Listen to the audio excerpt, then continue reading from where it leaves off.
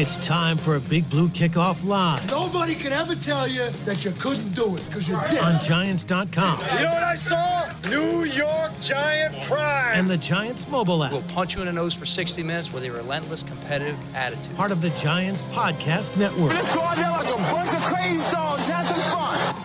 Welcome to Monday's edition of Big Blue Kickoff Live, presented by New York Lottery. He is Jeff Feagles. I'm Lance Meadow. Good to be with you for the next 60 minutes. Multiple ways you interact with us here on the program. The phone number, 201-939-4513. You can also tweet at us using hashtag GiantsChat and directly to us on Twitter. I'm at Lance Meadow, one word, last name Medow. He is at Jay Feagles. And as a reminder, you can find the archive of this show and our entire podcast network brought to you by Investors Bank on the Giants mobile app, podcast platforms everywhere, and at Giants.com/podcast. So the Giants fell to the Cowboys in Big D 37-34 as Greg Zuerlein came through with a game-winning 34-yard field goal as time expired. So the Giants are 0-5. This is the first time they've started 0-5 since the 2017 season. We're going to break down the game. We'll get to your phone calls. And Jeff, as we were discussing at great length on the Giants Radio Network postgame show last night, let's start with what to me has been a continuous trend this season, and it's the penalties,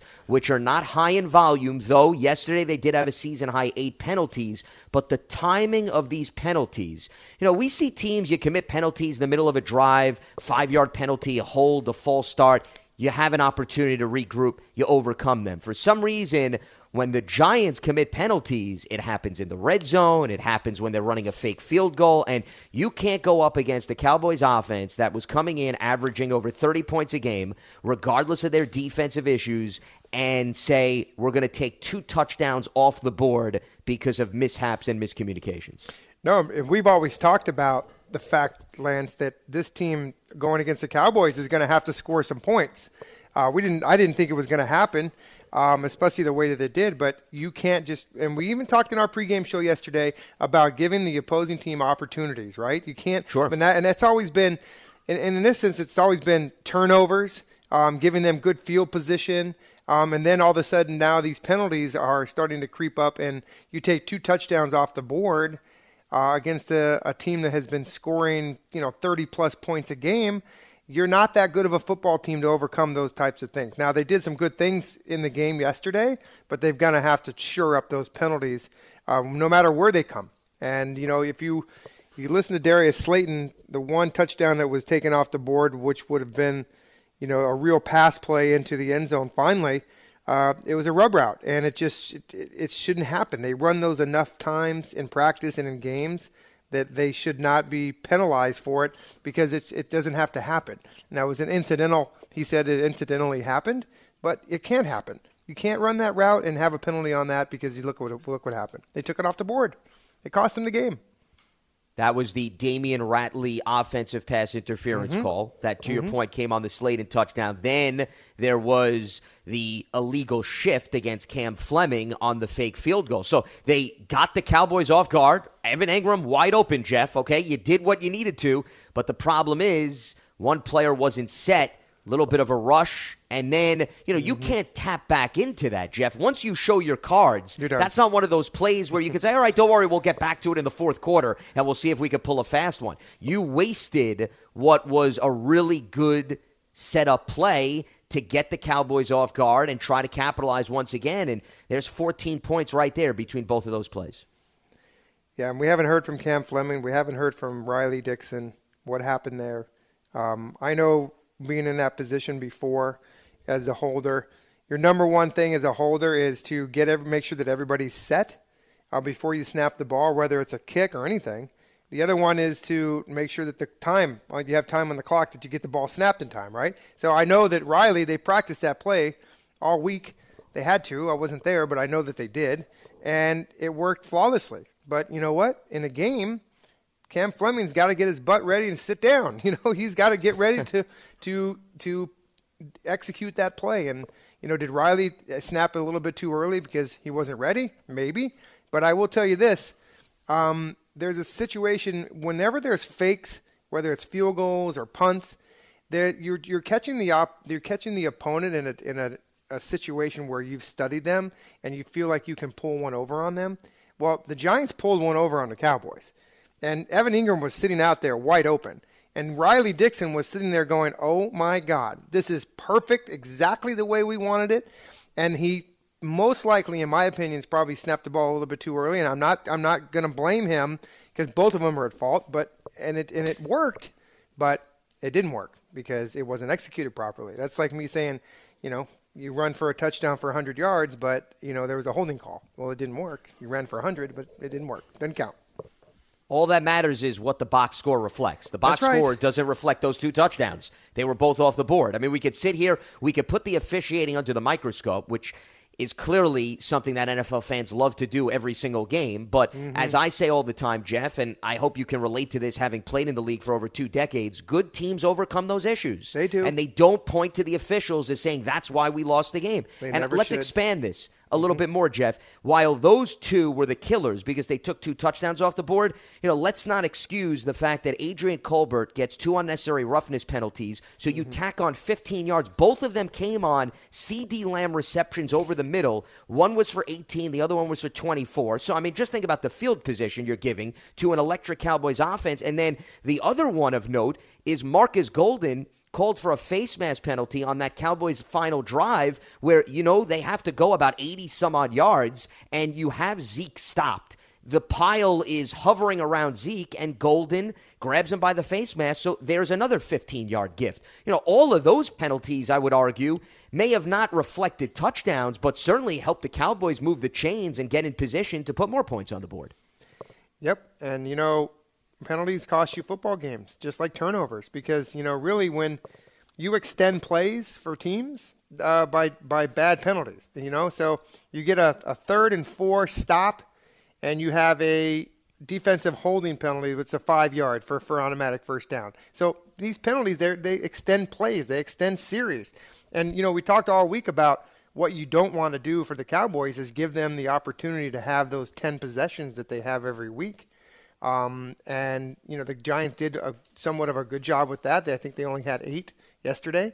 So, but when you have penalties, Lance, you extend those plays, you extend those drives, and ultimately, if it's a good team, they will take advantage of you. And that's exactly what happened with the Cowboys. The other thing was Dallas scored on a defensive touchdown. Daniel Jones once again turning the ball over. Anthony Brown on the scoop and score after DeMarcus Lawrence was able to sack Daniel Jones, forced the strip sack. So here we go again. That is now 5 straight games this season where they've had at least 1 turnover. They now have 9 total on the season. And more often than not, the opposition has been at least able to put some points on the board. I think it's amazing to me, Jeff, when you talk about, here we have a rare occurrence. The Giants actually won the turnover battle. They had 2 takeaways. They turned it over once. And one of the turnovers, or the takeaways, I should say, was a defensive touchdown. Kyler Fackrell had a pick 6. Big play. You normally say to yourself, right, the percentages are in your favor when you win the turnover battle, and then on top of winning the turnover battle, you actually take one of those takeaways and score a touchdown. But the Cowboys' defensive touchdown, to me, cancels out what Kyler Fackrell did. So now you're back to even. And then once again, the 8 penalties for over 80 yards also, I would argue, cancels out the other takeaway because you basically even the playing field with Dallas by rewarding them on the offensive end. Yeah, I mean, if you want to look at it that way, it's just, the penalties hurt you. The turnovers continue to hurt you. Especially when you're giving them touchdowns out of it.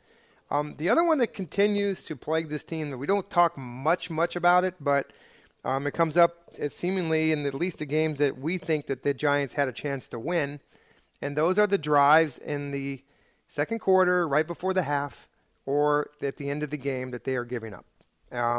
And you go back and look at the games, the 2 that they were giving up at the first halves.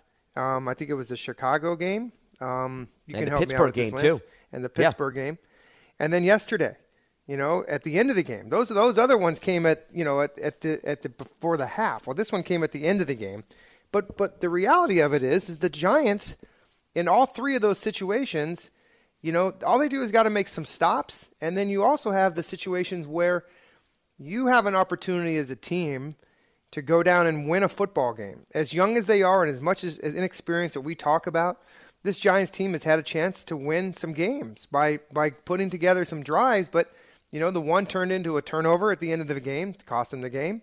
Yesterday, the offense got 1 first down and 15 total yards with 1 minute and 50 seconds left in the game when all they needed to do was get into field goal range, because we know that Graham Gano can hit 50-plus field goals. He hit 3 of them yesterday. And by the way, we don't talk enough about him. That might be the best free agent signing on the history of free agent signings for the Giants. I mean, he is dynamite, and coming off an injury, by the way. So my point is that Giants are making strides, but they got to clean up the penalties, the turnovers, and some of the things that are hurting them on these last drives of the half and last drives of the game. Well said. This team just unfortunately is not good enough to overcome all of those obstacles. I want to expand on your point about the late drives and the drives overall, because coming off of the Rams game, Jeff, we had a lot of conversations about that. It was by far the most impressive defensive performance by that unit. To hold that team to, absolutely. Correct. To hold points. the Rams. Or 19, right? Was it 19? 17 points. 17, yeah. And Cooper Kupp was the only explosive play. There were no plays over 20 yards other than the 55-yard touchdown. But I remember coming off that game and saying, okay, hey, really good performance. But was that a flash, Jeff? Or was that something that they could duplicate against other powerful offenses? Well, Dallas put together, Jeff, 3 drives in this game over 75 yards, or at least 75 yards, and they all resulted in big-time scores. You had a Zeke 1-yard rushing touchdown that capped a 14-play, 75-yard drive. By the way, they ran the ball 10 times on that drive, and it ate up 7 minutes. Then they had a 6-play, 75-yard drive. This one only took them 35 seconds. This was the one that you were pointing to that came late in the first half. Cedric Wilson throws the touchdown pass to Dak. Okay, that's another touchdown. And then second half, 10 plays, 79 yards, 4:22 off the clock. Zeke, 12-yard rushing touchdown, 31-23. So, that was something that we didn't see against the Rams. The Rams had trouble moving the ball consistently and finishing drives. Dallas did not. And then, to your point, the last drive of the game, Michael Gallup, and we brought this up in the pregame show, Jeff, he was averaging over 21 yards per catch. That's right. So you knew, okay, this is their big playmaker down the field. This is the guy that they look to air it out to because he has the ability to go up, help his quarterback. And Andy Dalton coming in as the backup quarterback after Dak goes down, the game plan didn't change because Dalton is a veteran quarterback. He's had his fair share of reps in practice with the team. He's been in a variety of offenses. He knew to look to Gallup, the 19-yard pass, the 38-yard pass. That is, once again, knowing time, territory, down and distance, who to hone in on. And the Giants, more often than not, were not able to get off the field and make the necessary stop. And make the necessary big play. I mean, all you got to do is break up one of those. You don't know what's going to happen after that, But, again, we talk about this big plays in big games. And, when you go and if you go from the first game to the 5th game, you have a ledger, Lance. You put on the left side the opposing team. You put on the right side the Giants. Add up the big plays on the left. Add up the big plays on the right. It's going to give you a pretty good idea of what your record is. And this is what haunts this team, along with the things that we just talked about, is that this team has got to be able to produce and have somebody on both sides of the football that intimidates the opponent to where they have to pay attention to someone like that, which then will free up possibly another player on your team to make a big play. And the Giants are not there yet. They're just not there. I see Darius Slayton as being one of those guys that can make big plays down the field with a vertical passing game if the Giants can get some protection. Defensively, you've got 2 of your starters that, Kyler Fackrell, I didn't know if he was going to play today, but, you got the X-Men. Zimmer, he goes on IR, and then you got Lorenzo Carter out of the lineup the first quarter of the game. And so now you're kind of stuck there where you have 2 of your young guns that you're trying to develop into being those big-time players. And I think that's what the Giants thought that those guys can be or think they can be, but you're without them. So, and then you look on the other side of the football with the Cowboys and that defensive line. Okay, they got some major players on that other side of the football. And they also have a running back that can run, and they had a quarterback that, until he got hurt, that could throw the ball. guy and those 3 wide receivers. So I guess what I'm saying to you is that on paper, the Dallas Cowboys are a much better football team. The Giants did hang with them without throwing a touchdown yesterday, but there's things they got to clean up. 4 straight games now without a touchdown pass after and that's Daniel amazing. Jones threw at least one in his first 13. It is amazing. And you look at the offensive production, Jeff, by the way, and I'm glad you touched on that because, once again, this is not to be a Debbie Downer. It's just to put things in perspective, Jeff. Sure. When you look at the offensive production, or the total points, I should say, okay, 34. Let's peel back the layers. Number 1, Gano hit 4 field goals, as you hit on. Okay, so you did not finish drives. That seems to be an issue. You had 2 legitimate offensive scores, both rushing touchdowns, Evan Ingram on the end around, and the Devontae Freeman score. Okay, the other one was a defensive touchdown. So your offense technically put up 27 points, to be fair, but you only had 2 offensive touchdowns. So the inability to consistently finish drives, put points on the board with TDs, that also is still somewhat of a continuous issue because I can't overlook coming out of this game, they were able to put points. They were able to stay with the Cowboys, as you mentioned, but all of the production is not necessarily a result of true offensive scores. Nope, they're not. And I think that, the red zone has been a problem, and that's what we're talking about. I mean, you're getting down there. One thing that the Giants do have in their favor is they don't have to get down into the red zone, we know, to score points because they have a great field goal kicker. So, if the defense can hold up their end of the bargain, which they basically have 2 times this year by allowing the opponent to be 17 points, okay, then your offense has got a chance. But all the things that we talk about, they shoot themselves in the foot. And that's the cause of being a young football team and learning how to win. They just haven't learned how to win yet. And they came close. Listen, the second half of the game against the Rams, and I think this game yesterday, you're seeing a lot of improvement in a lot of different areas. But, you always have that other side of the coin, which is the mistakes that these guys are making, and they're costing them football games. And the mistakes get magnified when you lose close games like this because That's right. then you're trying to determine, okay, well, what separates Which both one of these was teams? it? Yeah, well, clearly it was the mistakes.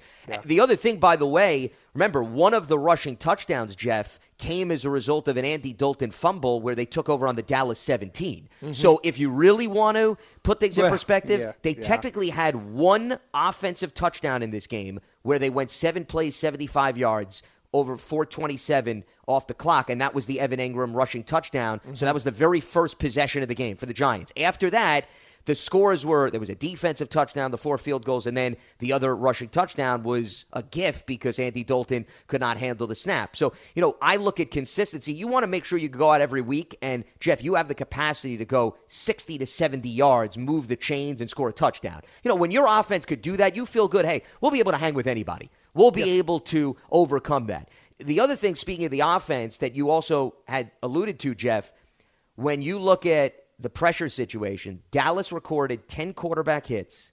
Now, they only had 2 sacks, but the 10 quarterback hits, I want to stick with that here. Daniel Jones, who is obviously going to continue to be criticized for the turnovers, and deservedly so. I mean, that has to be corrected. Nobody's going to stand in the way and say that doesn't have to be righted. But a lot of times that he was able to get passes down the field was his ability to extend the play and roll out of the pocket. If he didn't do that, he was not going to be operating with a very clean pocket throughout the course of this contest. That can't be overlooked in this game. Might have been 7 sacks. If you think half of those quarterback hits, he wasn't able to get away, get the ball off.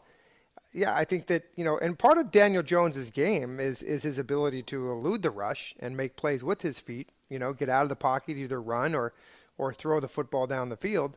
But that offensive line, they ran the ball decently, but that pass protection is starting to hurt him. And, when you ask Daniel Jones, and I said on the pregame show yesterday in our Fact or Fiction or over-under about the deep ball and having the ability to get down the field because those safeties were having problems with communication. And then Howard had, somewhat corrected me in the sense that, they can't throw down the field, Jeff, until they have protection. Well, he was 100% correct. And until they get that type of protection, Daniel Jones is not going to be able to throw the ball down the field. Now, he did a couple times yesterday, and that was good, but they have to continue to pass protect a little bit better. And those guys, it's baptismal by fire at this point with those young guys. One thing I did think I really, really like to see, and this is from Nick Gates, that touchdown by Freeman down on the goal line, he was stopped about at the 1 yard line and not going anywhere. And Nick Gates turned around and saw him standing there, and he plowed that pile into the end zone. That's what you love to see about an offensive lineman who is that physical, and he is a physical guy, and I think he's a good one, and he's learning on the fly, just like Thomas is too. So I mean, these guys, sooner or later, they're going to put a game together, and we're all going to scratch our head and say, "Where was this?" You hope. Well, that's an extra effort play too, Jeff. I would classify it as, where your offensive lineman realizes, hey, let's hustle towards the ball carrier and let's make sure that we can finish the play. And speaking of the rushing attack, 27 carries, 89 yards. Numbers that don't necessarily jump off the page, but let's dig a little bit deeper. I thought overall their ability to run the football and consistently be able to have positive yardage set them up very nicely on third down throughout the course of this game. You look at the fact that they had 8 runs for 5 yards or more. That's the second straight week that's happened. They had 1 run for 10 yards or more. That was a 13-yard run. So they didn't necessarily have big explosive runs, but they didn't have a lot of those killer negative yardage runs, Jeff. Yeah. What, last week they have 2? Maybe last week they had 2. 2 for no gain or negative yards. But the first 3 weeks, Steelers, they had 9 of them. The Bears, they had 3 of them. And against San Francisco, they had 5 of them. So now the last 2 weeks, they had 6 of them. Yeah. You don't want to see high volume. Sure, and look at their third down production this game. Exactly, it was pretty good. 7 of 13. It's just the tail of the tape, right? I mean, you understand when you get in third and longs, you don't have that many plays to run. Golden Tate continues to be his favorite target on third downs. Making plays. I actually thought because the Giants were running the football last week and were able to get a little bit of traction this week, we saw a lot more play action out of Daniel Jones, which freezes those linebackers and being able to make some plays down the field, some underneath routes and things like that. So that, folks, is where your running game can help your passing game. And if you are able to not become one-dimensional, which we know the Giants were forced into the first 3 games of the season, the defense knew what they were going to do. They're going to stop the run and now make you pass, and that's a lot easier to play defense when you know what the offense is doing. But that's not the case now. I mean, I think the Giants are slowly getting to run the football a little bit more. I don't know about you, Lance, but I thought that Jason Garrett called his best game. I thought he was creative, and I thought he did a nice job game planning against a team. Obviously, he knew. But I liked the way the creativity in the red zone with a lot of motions and shifts. And, the 2-point conversion play to Andrew Thomas. That exactly. Now, and let's look at this. They didn't go away with the trickery after. Remember the pitch to against the Niners. Evan Ingram? They ran a very similar play to get Ingram in the end zone. And my point is that we messed it up. We turned the ball over on that play, but we're going to practice it because we understand it's a good play and it's going to work for us. Well, they went back to the well and they did it and they executed it. So I'm just trying to be positive. I know that there's a lot of negativity with this team, and there should be, but I'm trying to get everybody to understand what I've been saying for the last few weeks and even to this season is that progress. We need to see progress. We need to see improvement. And some of the development of these players that Dave Gettleman has brought in that many people question, we need to see the development and the improvement on a week-to-week basis out of them. Now, I will tell you this. They're young. And I know being around this NFL for as long as I have is that they're young and they are going to make mistakes. But as long as they are showing steady improvement, where you're going to see something happen is when all of a sudden the guy is just a dud. And he is not showing any improvement. In fact, he's digressing. Then you're going to see a personnel change. Then you're going to see, and I don't mean to say this as Cam Fleming, but I'm just telling you, Matt Pert, that situation, you will see that happen. But and remember, they had said about Matt Pert, it was basically we wanted to get him some reps in there, which I totally believe in, because you want to get the guys into game reps because you don't get those. They never had those game reps in preseason. So a lot to think about, a lot to understand what's going on with this team. I will tell you this, Holmes. If you remember this play, Lance, yesterday, he was on a corner blitz. Okay, Ezekiel Elliott was pass protecting. He blew up Ezekiel Elliott and basically got his first sack of the season on Dak Prescott. That was split it with Marcus Golden. Yeah. Beautiful play. A beautiful play. Now, I saw him do the same thing earlier in the season on that same play. He didn't get to the quarterback, but he was physical.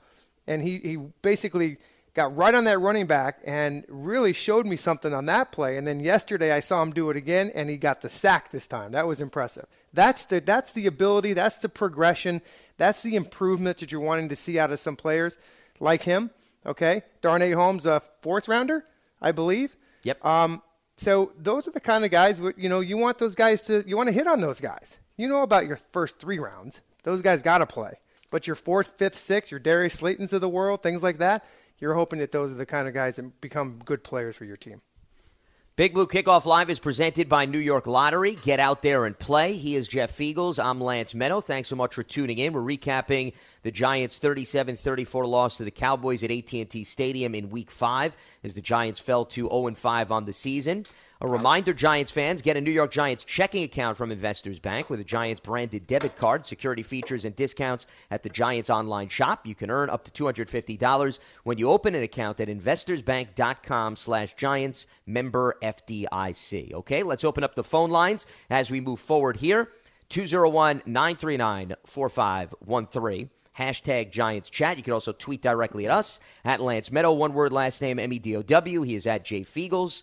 Jack is in Florida. He gets us going here on Monday's edition of Big Blue Kickoff Live. What's happening, Jack? Oh, Jack. Is it Gary? It's Jack. It's Jack. Well, are you Gary or are you Jack? You yeah, tell I'm us. Gary. I'm sorry. You're Gary. Okay. You're Gary in Florida. Is that correct? Yeah, that's correct, Lance. Okay. Well, Gary, welcome aboard. What do you have for us? I appreciate you, man. I just want to talk about Daniel Jones. I know lately he's been getting a lot of heat, man, and yesterday I watched the game. I thought he played a good game. I mean, he hung in there, man, with taking hits and standing in the pocket, man. I just don't think, like Jeff was saying, he just doesn't have the time to get to his reads down the field to make any big plays. Like people are saying, people are running wide open, but he just doesn't have the time to get the ball to them. So I just want to see how you guys feel about that. And I just have one other thing after that. Well, why don't you throw out your other statement, and then we'll be more than happy to tackle that. The other statement was, man, I started vacation yesterday about 4 o'clock, man, watching the game. And I tell you what, man, listen to Tony Romo on there, man. He was killing us on the broadcast, man. But I had to actually turn it off and just watch the TV with the mute button. I couldn't listen to Tony no more, man. He was giving it to us. And he was really telling us how bad we were when we were bad, man. It was just, I don't know if you noticed that, but he was rubbing that in there a little extra there, I want to say. All right, Gary. Well, we appreciate the phone call. Jeff and I obviously tied up with the radio broadcast, so I don't tend to listen to the TV broadcast too much. I actually did listen to Tony Romo yesterday because I actually think he's pretty good. And even though it gets a little bit old of him knowing what's going to come before the play, I mean, that's a guy that played a lot of football, But he did get off on the Giants a little bit, but I will tell you this. He did a lot. He also said a lot of good things about the Giants. He also said a lot of good things about Joe Judge. He also said a lot of good things about how this team reminds him of a lot of the stuff that the Patriots are doing, and, hey, that's a good thing. They're very successful up there.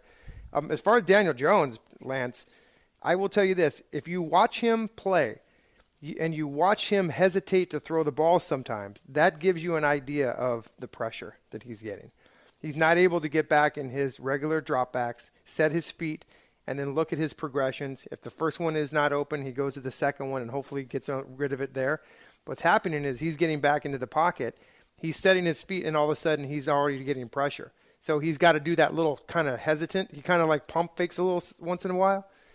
That's from pressure, internal pressure, and that's just going to come from experience and getting a better offensive line to play better. So that we have to keep an eye out for going forward. Yeah, I don't know about you. I think it's a combination of the pass protection, and I also think it's a combination of the decision-making for the quarterback. I mean, Daniel Jones will be the first one to tell you, Jeff, and, I always listen to the commentary from the players just to see if I could pick up something and gain a lens through what they were seeing. And Daniel Jones said on the strip sack play, he sensed that the pressure was coming, and he needs to do a better job of sometimes getting rid of the football quicker. And those are things we talked about. But, there are times where, Jeff, as you can attest to for being on the football field, it's a bang-bang play. Things happen so quickly. You watch on TV, you think there's eternity. by the time the snap comes and then the defensive end is off the edge, I mean, boom, boom, it's there. So, while we say, hey, it's easy, throw away the football, don't allow the defensive lineman to make a play, sometimes it happens so quickly that even the smartest quarterbacks in the NFL sometimes, can't get rid of the football. But I do think it's a combination of both factors. I think it's the offensive line and him doing everything in his power to extend plays and make some very impressive throws. I mean, there were some throws that he made yesterday up the sideline, Jeff, where he found Darius Slayton, and you would say, how the hell was that completed? I mean, given how that play started off. And then, of course, there are the plays where if you ask Daniel Jones to look back at the film and say, hey, throw it away, live to see another down. Don't try to make something out of nothing if there is nothing that can happen. He did that yesterday. I mean, he's learning. You saw him throw away the ball quite a few times where there was nothing there. The other thing good that going for this offense for the Giants, I mean, we talk a lot about the negativity of this, but the positive stuff is that a lot of this is being put on tape. So teams have to start preparing for some of this success that the Giants are having. I know it's not a lot. They're not winning football games, and that's the bottom line. And I know that. But when teams are starting to do things well, run the football, throw the ball here or there, teams have to prepare for this. Opposed to they're not doing anything good, and you know what I'm saying? It's easier to game plan a team that doesn't do anything good, rather than to go out there and try to game plan for a team that does a few things well. They got to prepare for it. So we'll see what happens this week. Another division game. Another division game, correct, against Washington, a team that we'll see what happens with their quarterback situation. Ron Rivera, as you hit on in the postgame show, did further indicate that if Kyle Allen is healthy, that they have every intention of starting him. But Alex Smith is a veteran, and great story. Great to see him back on the field. If you're a football fan, forget which team you root for. You should appreciate a story like that. Yeah, so it remains to be seen who's going to be under center for Washington. We'll have all week to dissect that, but it's absolutely important, and this continues to be a great stretch for the Giants because you've got 4 more divisional games in the span of 5, and you've got a division that nobody's necessarily running away with, but anybody who wants to continue to preach, we'll just root for Washington and Philadelphia and Dallas to lose games, don't think that is going to be something that wins you a division, okay? You don't win a division, Jeff, by having other teams lose and give you gifts. You win a division by taking care of your own business. And the Giants have to start doing that. So I don't want to hear any phone calls. I'm telling you right now, if you call up and you tell us, well, Washington lost yesterday to the Rams, Philly lost to the Steelers, and just because the Giants lost to the Cowboys, they're still technically within 2 games. Technically, actually, the Cowboys have a tiebreaker now, so they're 3 games ahead if you want to be mathematically correct. I don't want to hear it. So save that. We're not trying to, once again, be pessimistic. It's just that's the reality of football land right now. So let's save those phone calls for somebody else to field. Yeah, unless you think that this team is going to break a record as far as the team that makes the playoffs that starts 0-5. I don't think there's ever been a team that makes the playoff that started 0-5. I can't say that the archives show favorably in that department. Yes. No. So the thing always points to, let's play good football against our opponents, and let's build on the season, and let's give this football team a chance to get better. After 5 games in a season, this is 2020, folks. It's crazy. Just look at yesterday when I'm looking on the computer while the game's going on. Just I like to go around to Twitter and look what people say. All of a sudden, the NFL pops up these new schedules. It's like, okay, we are definitely in COVID. I mean, you saw that, right? I mean, it's like I'm lost. Like, how did all of a sudden everything just starts changing? Like the buys are getting taken away, and the guys are playing on Tuesday nights now, and it's fluid. It's just so understand that football players are so regimented, football coaches are so regimented, and the way that the seasons go, I could tell you when I was playing football, I knew when it was May what was coming. I knew April what I was doing, July what I was doing, December hopefully going for a playoff run. These guys are out of sorts, and with no timing to do anything in the off season, and and I know it's the same for all the teams, Lance, but it's really not. It's really not. I mean, the Giants are not the same as the Green Bay Packers or someone like that. I mean, they have better personnel, and the Giants are working towards trying to build a better team, and we're seeing it week in and week out. They're getting better, but they still got a long ways to go. Long ways to go. By the way, just a quick side note before we reopen up the phone lines with respect to the comment about Tony Romo. Remember, Romo knows Jason Garrett's offense very well, Jeff, okay? He played in Jason Garrett's offense. So if anybody knows the ins and outs, the nuances, that's the guy to want to hear from because he understands what Jason Garrett's trying to accomplish. That's right. Yeah. And there's a reason why he knew everything that was coming, you know.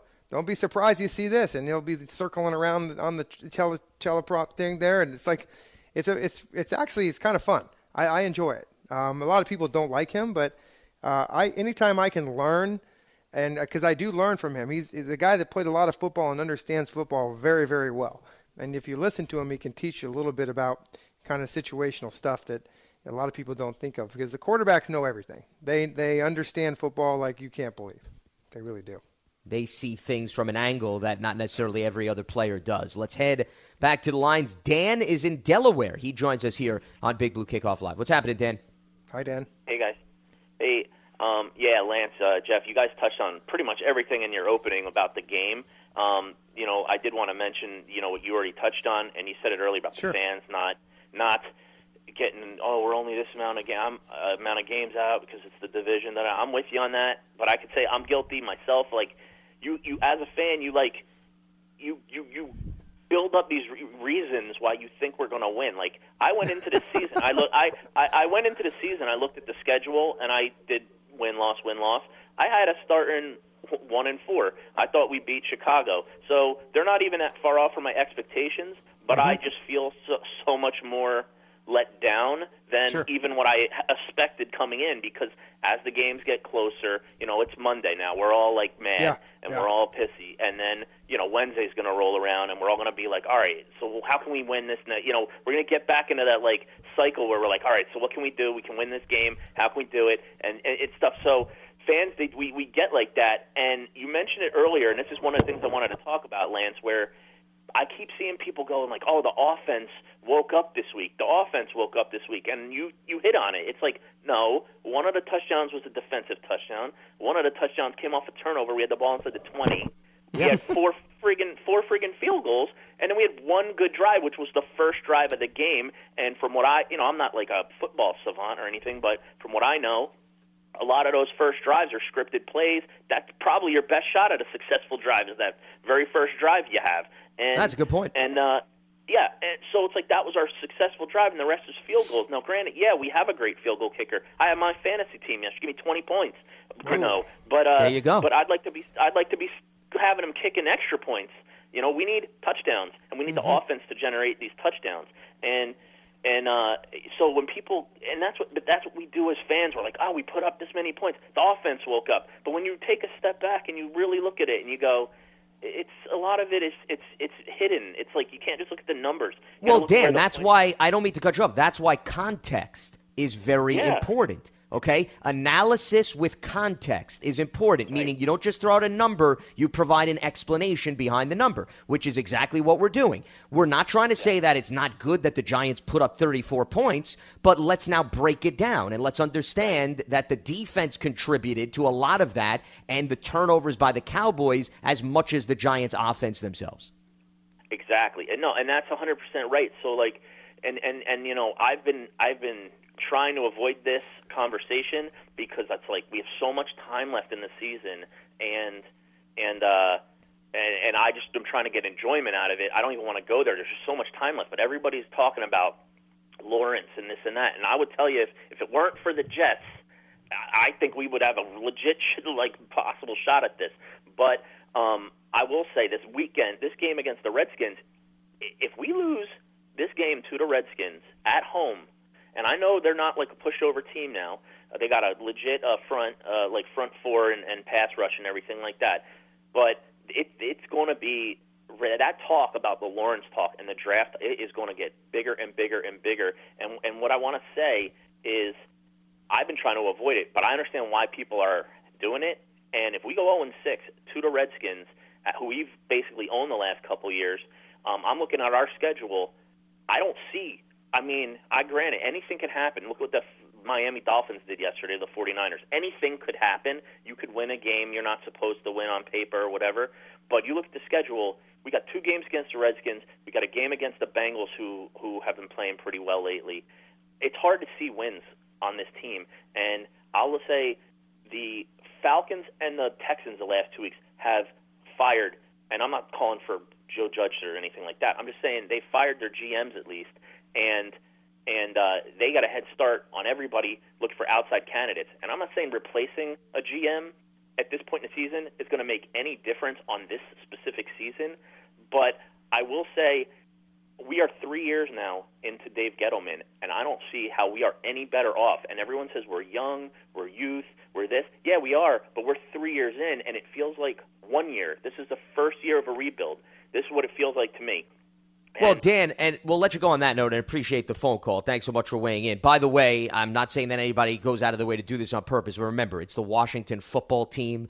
Nobody's blaming anybody, but we got to start to get that other term out of our vocabulary. They are playing the Washington football team and not the R word, which they removed from the jargon. Real quickly, Jeff, before we get back to the lines, as far as, and we got into this yesterday on the radio postgame show, so that's why I want to emphasize that here on this show, because we understand different audience members don't necessarily listen to every program, but the GM tenure, when you talk about Dave Gettleman, what has to be connected to that in terms of context when, the last caller talks about youth? Pat Shurmur was here for those first 2 years. Now you've got a brand new coach. You've got a new scheme. You've got your quarterback learning a new scheme. I feel as if that gets dismissed from the conversation. It's not an excuse. It's just the reality that while they've brought in players and they're young players and you want to see progression, Jeff, as you hit on earlier in terms of what maybe you take away from the Cowboys game, they're also learning yet again new schemes. And I bring up Alex Smith as an example, who coincidentally is on the next opponent's team, and I bring up other young quarterbacks, and the common thread has been when you do not provide stability for a young quarterback, whether it be the offensive line, the play calling, the play caller, whatever you want to say, those quarterbacks have had trouble getting on the right track early in their careers because you've had them have to listen to many different voices in a very small and short period of time. Mm-hmm. It takes time. It takes timing. It reps. Mark Colombo had mentioned it last week about the offensive line. They're millions of reps behind. And when you have 2 new coaches, 2 new systems, Daniel Jones, 2 new offensive systems in 2 years, you've got a little influx of a new offensive line, and you've got things coming through. It would be one thing to be talking about this GM thing and everything else if Daniel Jones was in his 3rd season with Dave Gettleman and with Joe Judge, right? I mean, that would be an intense conversation. Well, because you'd have more of a sample size, Jeff. You would have the combination of the coach, the staff, and the GM together. Correct. With some sense of continuity. That's right. And so it's hard. And listen, the players all need to get better. And don't think for a moment that Dave Gettleman is sitting in his office going, what's wrong with this kid? We mean, or wow, look what this guy is doing. It's a constant in and out of personnel. Guys look what they're doing at the cornerback position. Yeah. They've been trying to fill that thing for years. But even this season, hold on, Jeff, in the first 4 games, think about how many guys lined up opposite James Bradbury at the second quarter spot. There was 5, and Len, I believe, brought this up last week. There are 5 guys on that roster going into the Dallas game that were not here on the opening day. You go through them. Isaac Yiadom. Got Colbert. You've got Ryan Lewis. Mm-hmm. Okay, there's 2 right there, and Lewis was the guy that was defending Michael Gallup at the end of the game. Okay, you've got Ryan Lewis, Colbert. You've got Yiadom. That's the 3rd one. You've got Bubba. Help me out here. You got the roster in front of you. I'm bringing it up right now, just as a visual aid to your point. But I believe there was 5 of them. Okay. Now you're talking about entire secondary, right? We're not just focusing on cornerback. Yeah, no, just the entire secondary. Because Colbert is, a safety too. Yeah, that's why. Yeah, that's why. Madre Harper, if you want to go there. Okay, he's now a new, and then Logan Ryan, of course. Logan Ryan was a late addition. There's your 5 guys. Okay, and just 5 weeks ago.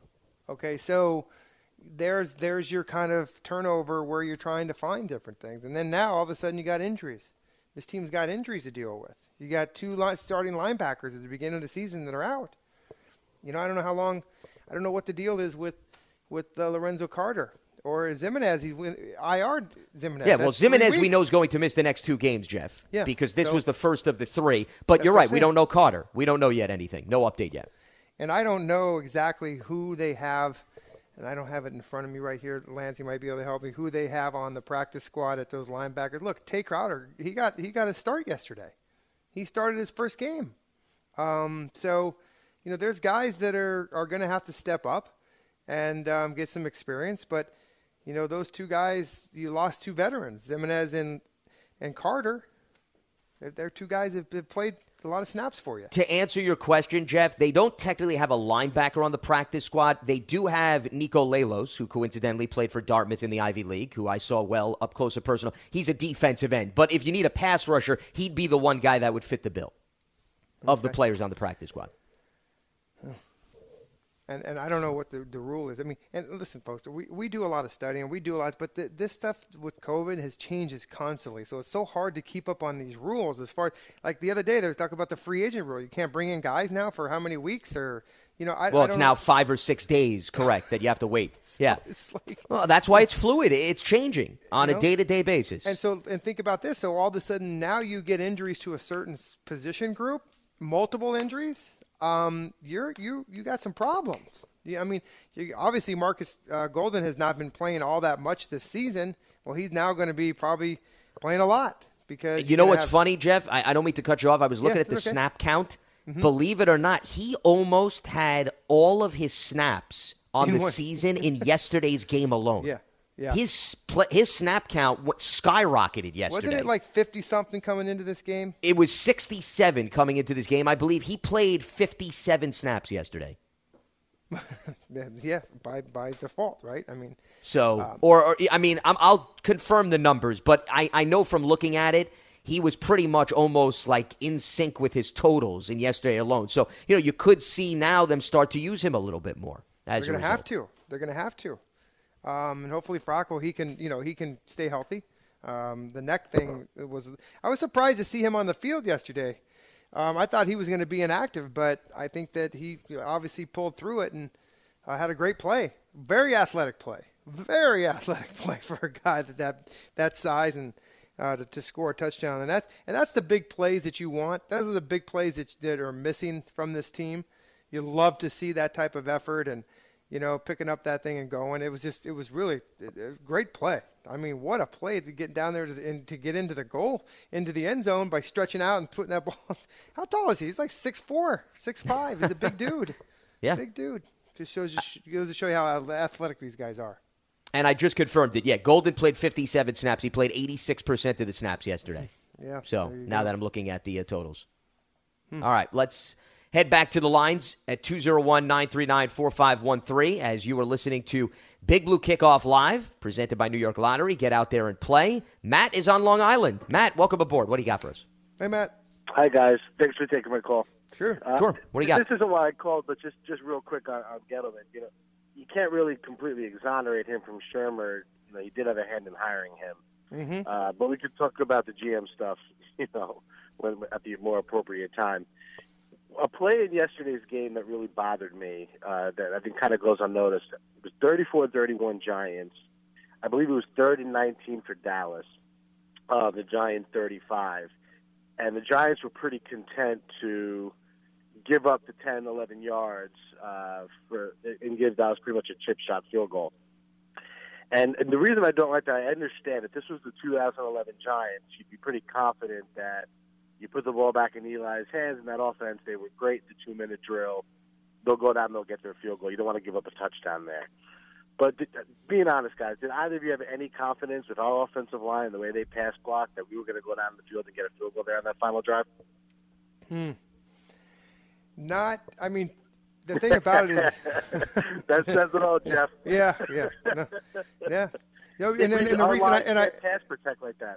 Well, and again, we talked about this earlier on the show. It was just about the inability to take drives at the end of the games and produce into game-winning plays, and they haven't done it all season. And the ones that they have done, they've turned the football over, or the penalties get them, and they take them out of field goal range. So. Right. So the answer to your question is no, I don't have confidence. Yeah, the one positive play on that drive was probably the best play Jones made all day. I thought he was throwing the ball out of bounds. He scrambled right. He hit Slayton for a first down.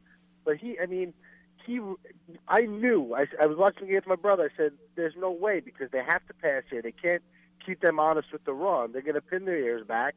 There's going to be guys in his face the second he plants the ball, and that's exactly what happened.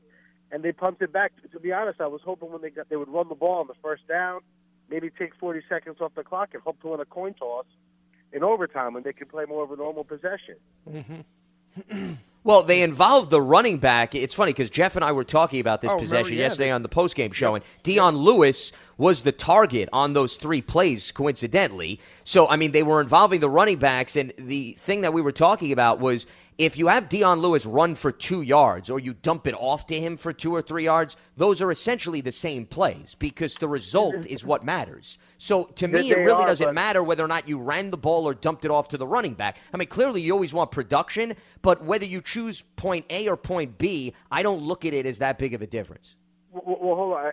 I would agree with you, but I think if they would have ran the ball, you're doing it with the idea that we're playing it conservatively. I don't think that they wanted to throw the ball to Dion Lewis. I think they had to do that in necessity because the second he gets the ball, there's already guys running into space. So I think strategically, I was hoping they would just run it and then maybe on the first down take 40 seconds off. It would have dropped it down to like maybe 110, and then maybe you take a couple stabs at it. But yeah, to your point, I mean, you could have ran the clock off either way, but I don't think that their plan was to throw the ball to Lewis. It's just that there was no time to get rid of the ball. They well, of course. And Daniel Jones actually even admitted that after the game. And, Matt, appreciate the phone call. Thanks for weighing in, where he said, yeah, it wasn't as if Dion Lewis was priority number 1. It was the fact that he appeared to be open. Other options were no longer available, so he dumped it off to the running back. And keep in mind, remember, Jeff, Dallas has 3 timeouts on that last possession. Now, you could argue, okay, maybe if you run the ball, you get a first down, you're going to force Dallas to utilize a timeout. But keep in mind, they didn't even have to utilize all of their timeouts on that final drive because Zuerlein, when he kicked the field goal, Jeff, Dallas utilized its second timeout right before that with 3 seconds left. So they actually took home a timeout with them, with the victory. So my point is, even if you force Dallas to use one of their timeouts, let's say, if you would have run the ball or whatever it may be, Dallas still had a timeout available even with that final drive. So, you know, the coulda, woulda, shoulda game could play out. That doesn't mean you would have necessarily been successful in eating up more clock. And they made 2 big plays down the field to get into that field goal range. So, you know, the Giants just got to make a play there. They give up a 28-yard reception. I mean, the 9-yard one, that's a 9-yard in a 2-minute drill. A 38-yard reception, Jeff. Not 28, 38. 38 on that last play. Yeah. 38 yards. I mean, the 9-yard, you'll take that all day. I mean, but the 38, I mean, and just a great play. I mean, covered. I mean, the guy would tackle him if he was on him.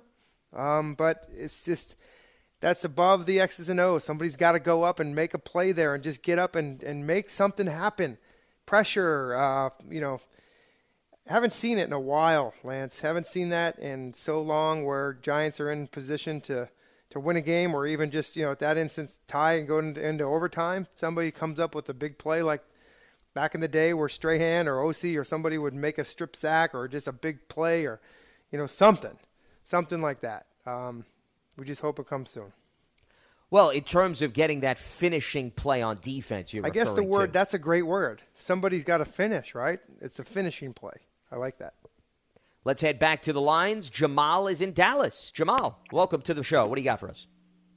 What's going on, fellas? Appreciate the call. Appreciate allowing me to get in. Well, thanks for making it. Yeah. My thing was watching the game in Dallas.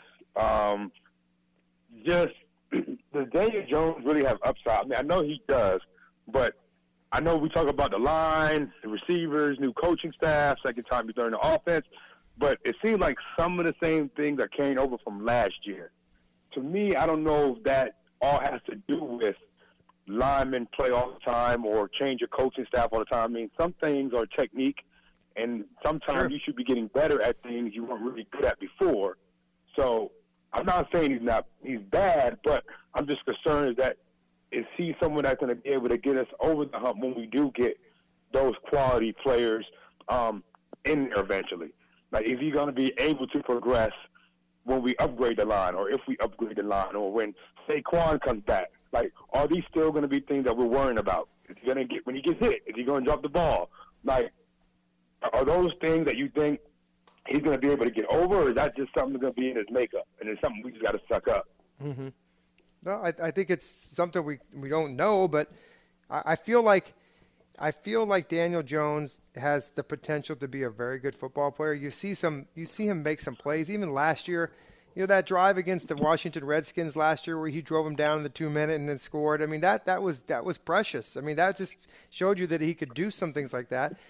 But to your point is that I think that the one mark on Daniel Jones, if you were to say Daniel Jones is X, and what is it? I mean, he fumbles, right? He's a turnover guy. So if we erase that from him, are you content enough to say Daniel Jones is our franchise quarterback because you know what? He doesn't turn the ball over. He throws, he's going to throw the interception here or there, a fumble, but he doesn't do it constantly. You see what I'm getting at? If he can clean up one of those problems, remember Tiki Barber? Everybody remembers him as fumbling, right? But once he got rid of that fumbling, man, the guy could play. So, but I guess my question is, like, you have the fan base coming at, the GM. You got fan base talk about let's get Trevor, and it's like, okay, we're people are saying that and complaining that, but we go into year 3 with this guy. Is he going to turn the corner on that? Like, I think that's where people are really scared. Like, is it really worth hoping that year 3? Are we still hoping when that DN comes off the end, is he going to be able to secure that sack without the ball flying out in the air? Because I feel like you were saying, I think that's one of his flaws. I mean, quarterback's going to throw interception. Yeah, I mean, listen, I think it's a scary flaw. It's a scary flaw, though. It really is, and I think that's the jury is out, and I think this season, towards when we get to the end of the season, we'll be able to answer that question a little bit more. I really do. And Jamal, before you continue, listen, nobody's disputing the facts. 22 career fumbles in 18 games. He's lost 14 of them. And then I'm looking at my charts here. There's been one game that Daniel Jones has played in which he's been the starter where there's been absolutely clean football, meaning that he hasn't had at least one turnover. And that was Week 16 against Washington, which is the game that Jeff was just talking about. That was it. So, that trend has to end. You can't win games in the National Football League. It doesn't matter whether it's the quarterback, the team, however you want to categorize it. You are not going to win football games when you're turning the ball over at that consistent rate. It's just not going to happen. Daniel Jones knows that. The Giants know that. Right. And then I'm with you, Lance. I watch the interviews. I listen to the players' interviews and see, and it's kind of frustrating me listening to Daniel Jones because it's like, come on, man, we know you're not supposed to do that. Like, we know you got to clean that up. We're asking for when the action's going to actually happen to when we see that as a result. It's like, come on, buddy, we want to ride with you. We want to, I feel bad for quarterback. I mean, look at Washington. I mean, Dwayne Haskins went from the 15th pick, starting QB, now he's on the depth chart.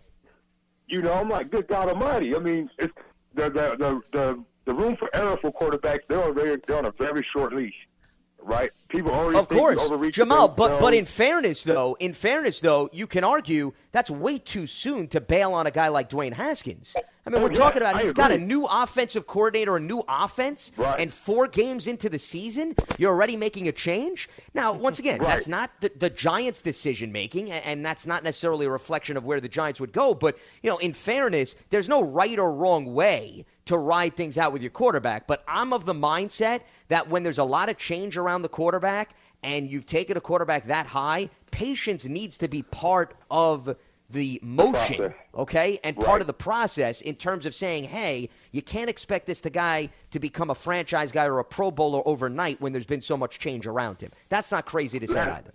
And the current coaching staff did not draft him either.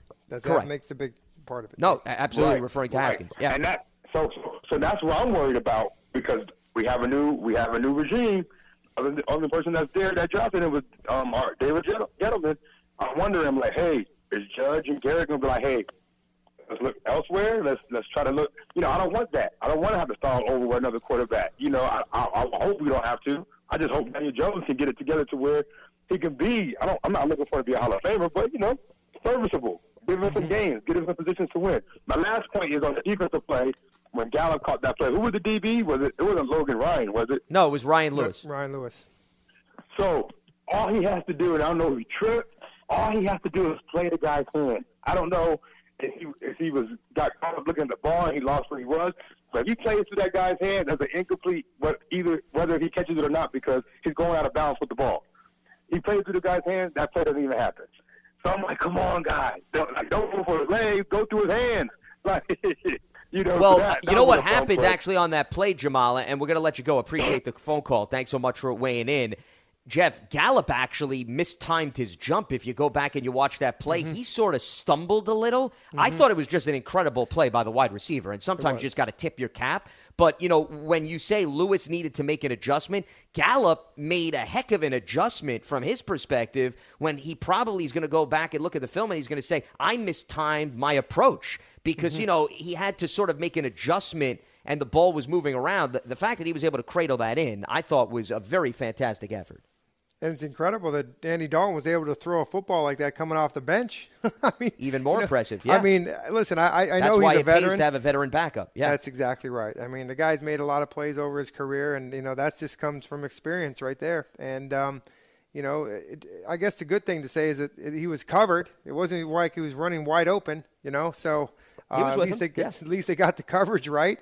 And this guys get paid. They all get paid too. So the other team makes big plays. They make plays to win games. And that's what you want from your own team. You want big plays to win games. And until we see this team making those types of plays, we're going to have to live with the results. Let's head back to the lines. Len is in Columbia, Maryland. What's happening, Len? Hey, guys. How you doing? Hi, Len. Oh, more frustrated than disappointed. If you'd come back from another planet, just came back this morning and called your friend and said, tell me about the game. Tell me some things. I mean, all the things that we talk about on this show, time of possession, number of plays. I mean, look at the thing. I mean, you could just run through them all, and we're in a favorable position. If my friend told me all those positive things, I mean, we scored 6 times plus had a defensive on offense, plus we had a defensive touchdown. And we won the turnover battle. I mean, you'd say to your friend, bet the mortgage money, man. We must have won the game. So how did we lose this game, guys? Penalties. How did we lose it? How did we lose this game? And I'm not. This is frustrating. I don't necessarily have the answer. I got an idea. Well, it's penalties. As Jeff and I were talking off the top line. It's pretty obvious. Crucial plays, crucial penalties. They also, remember, the Dallas Cowboys defense scored a touchdown as well. Let's not forget about that. So yeah, I know. But we had one more turnover than they did then, Lance. If we trade the touchdowns, we still won the turnover battle. You did, and we talked about that earlier. And the offense capitalized on the field position with the Andy Dalton fumble. They scored a touchdown. Devontae Freeman punched it in. But remember, you brought up time of possession, and of all those drives, you settled for 4 field goals too. Okay, so you have 3 points to show for a lot of that time of possession. Remember. Well, don't those numbers sound good, Lance? Well, I mean, from a statistical standpoint, yeah. I mean, they certainly put you in a position to compete again. Look. I guess one of the things I want to say, it's hard at any time of the season. It's hard to lose 5 games in a row. Let me just throw out an idea here. It may be harder to lose 5 games in a row than it is to win 5 games in a row. I mean, I don't get it. I mean, it's just a frustration in me. We should be winning games, guys. I think well, let me give you my idea. Pass blocking and pass rush. I mean, that's what's lacking again, another week. We got to give Andrew Thomas time. I get it. But a thought popped into my mind yesterday, and he got better as the game went on again. This seems to be a trend, by the way. Starts very, very slowly and gets better as the game goes on. But popped into my head yesterday, long term, maybe he's an offensive guard. But listen, he's got to get stronger. I mean, I don't know a lot about line play. I mean, I remember from down in the playground, Jeff, down in the playground. I knew what you're supposed to do is get the guy, make sure the guy doesn't get to your quarterback. Okay? I mean, this guy's getting bull rushed. He's getting speed around the edge. He doesn't look strong enough. Now, maybe there's, there is such a thing as strong and NFL strong. I believe that. And maybe, Jeff, we need 1 year, in the weight room, and this guy becomes NFL strong. Yeah. He's not overweight. He's not out of shape, but there may be a little baby fat there, Jeff. He's athletic, But and this- and those guys, they're young. They are. And Len, when they get into the NFL, it's a whole different ball game. The guys know how to play. They use leverage to their advantage, and he has to combat that by getting stronger, and he will. But remember this: they had no offseason to get stronger this year. They had nobody I know. really to do you're anything. Right. So. I get you. I get you, and I think that's just. I mean, geez, he's getting pushed back right into the quarterback. I mean, come on. I mean, we can't have it. Let me say one more thing, and I mean this Real quick, positively, and as a suggestion. This is not a negative. Coach does a great job at those post-game news conferences. He's right on. He's terrific. He's a good PR guy. I mean, everything is going good. But look, at the end of his introductory comments on that, on his post-game interview, he's got to mention something about the team's injuries. It took him until a beat writer asked him a question about Lorenzo Carter. Well-deserved comments about Dak. I get it. Well-deserved. I'm glad he did that. But, we had a guy carted off the field yesterday, too. He's got to be up front with that comment before you get into the questions. A question about a hurt guy carried off the field shouldn't come from a beat writer. It should be answered in that first paragraph. Hey, guys, we got another opportunity next week. Let's go, Giants. Thanks, you. Len. Yep. Thank you. Appreciate the phone call. I don't remember the exact order because I did listen to Joe Judge's press conference, and I thought that in the midst of when he brought up Dak, he said, our thoughts and prayers are also with Lorenzo Carter. I could have sworn I heard that. I'll go back and double-check. I don't know whether or not that came after a question was asked or it came in the middle of his commentary about Dak, but, I mean, the bottom line is he addressed the Lorenzo Carter injury. I really don't think whether you do it 2 seconds into a press conference, Jeff, or you do it 3 minutes into a press conference, it really makes a difference. But that's just my perspective. Sure.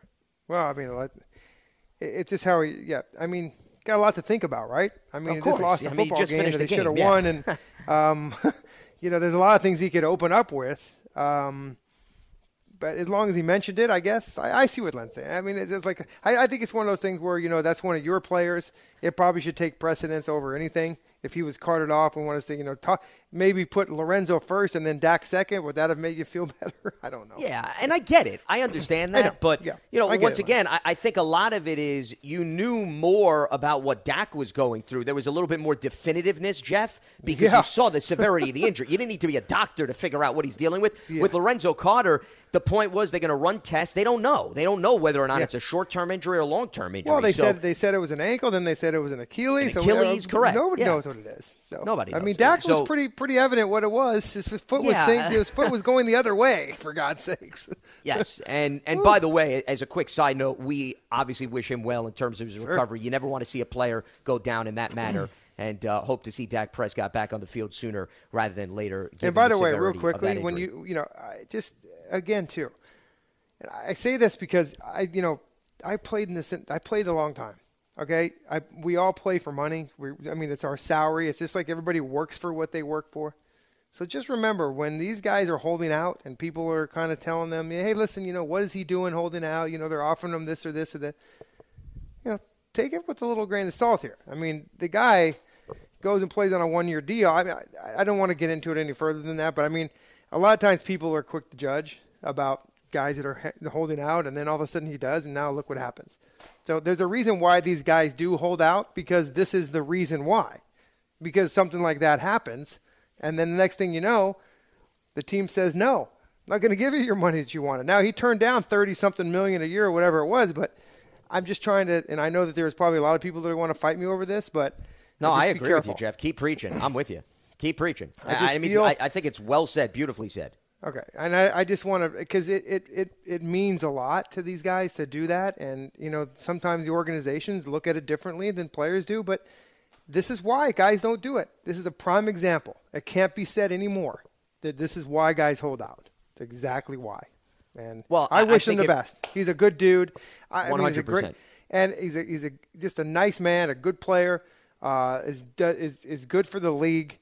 And then when something like this happens, it's just awful. I just hope that it's nothing real serious, like like an Alex Smith injury, something like that, because that was pretty gross.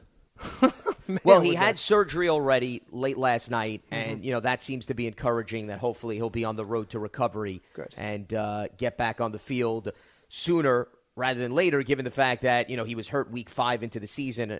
We don't want to get too ahead of ourselves in terms of the 2021 season, but, he'll have now a lot of time, months of rehab, and hopefully that'll put him in a position where he can get back on the field. I'll tell you what, he was having a heck of a football season. He was having a heck of a season. He was, indeed. Yeah. He's having a heck of a career. Yeah, that's right. right. He's a big reason why Dallas has been successful more often than not. So sure. There's no doubt about it, Jeff. And I think your point is well taken. I think that situations like this, you never want to see them. But I hope what it does, to your point, it humanizes the player. Very good. And what I mean by that is we dissect these players. We put them under the magnifying glass because of the passion that we all have for football. But at the end of the day, they are human beings. They have faults. They have shortcomings. They get hurt. And we have to remember that. And I think yesterday perhaps put a little bit more light on that. The other thing real quickly before we wrap up that jumped out to me, how about Jason Garrett going over? Wonderful. Wasn't that something to be recognized? Well, it just guy goes that to he show coached you for years, yes. right out there on the field with Mike McCarthy. Mm-hmm. The personal side, is means just as much. And that was a great gesture, and I thought that was tremendous. I really did. That was great. So that is going to wrap up Monday's edition of Big Blue Kickoff Live. We appreciate everybody for tuning in. It is presented by New York Lottery. Get out there and play. As a reminder, you can find the archive of this show and our entire podcast network brought to you by Investors Bank on the Giants mobile app, podcast platforms everywhere, and at Giants.com/podcast. We want to thank Pearson for his assistance. You, the listeners, will try to answer some of your tweets off the air. For Jeff Feagles, I'm Lance Meadow. Enjoy the rest of your Monday. We'll be back up and running Tuesday at noon Eastern. Have a good one.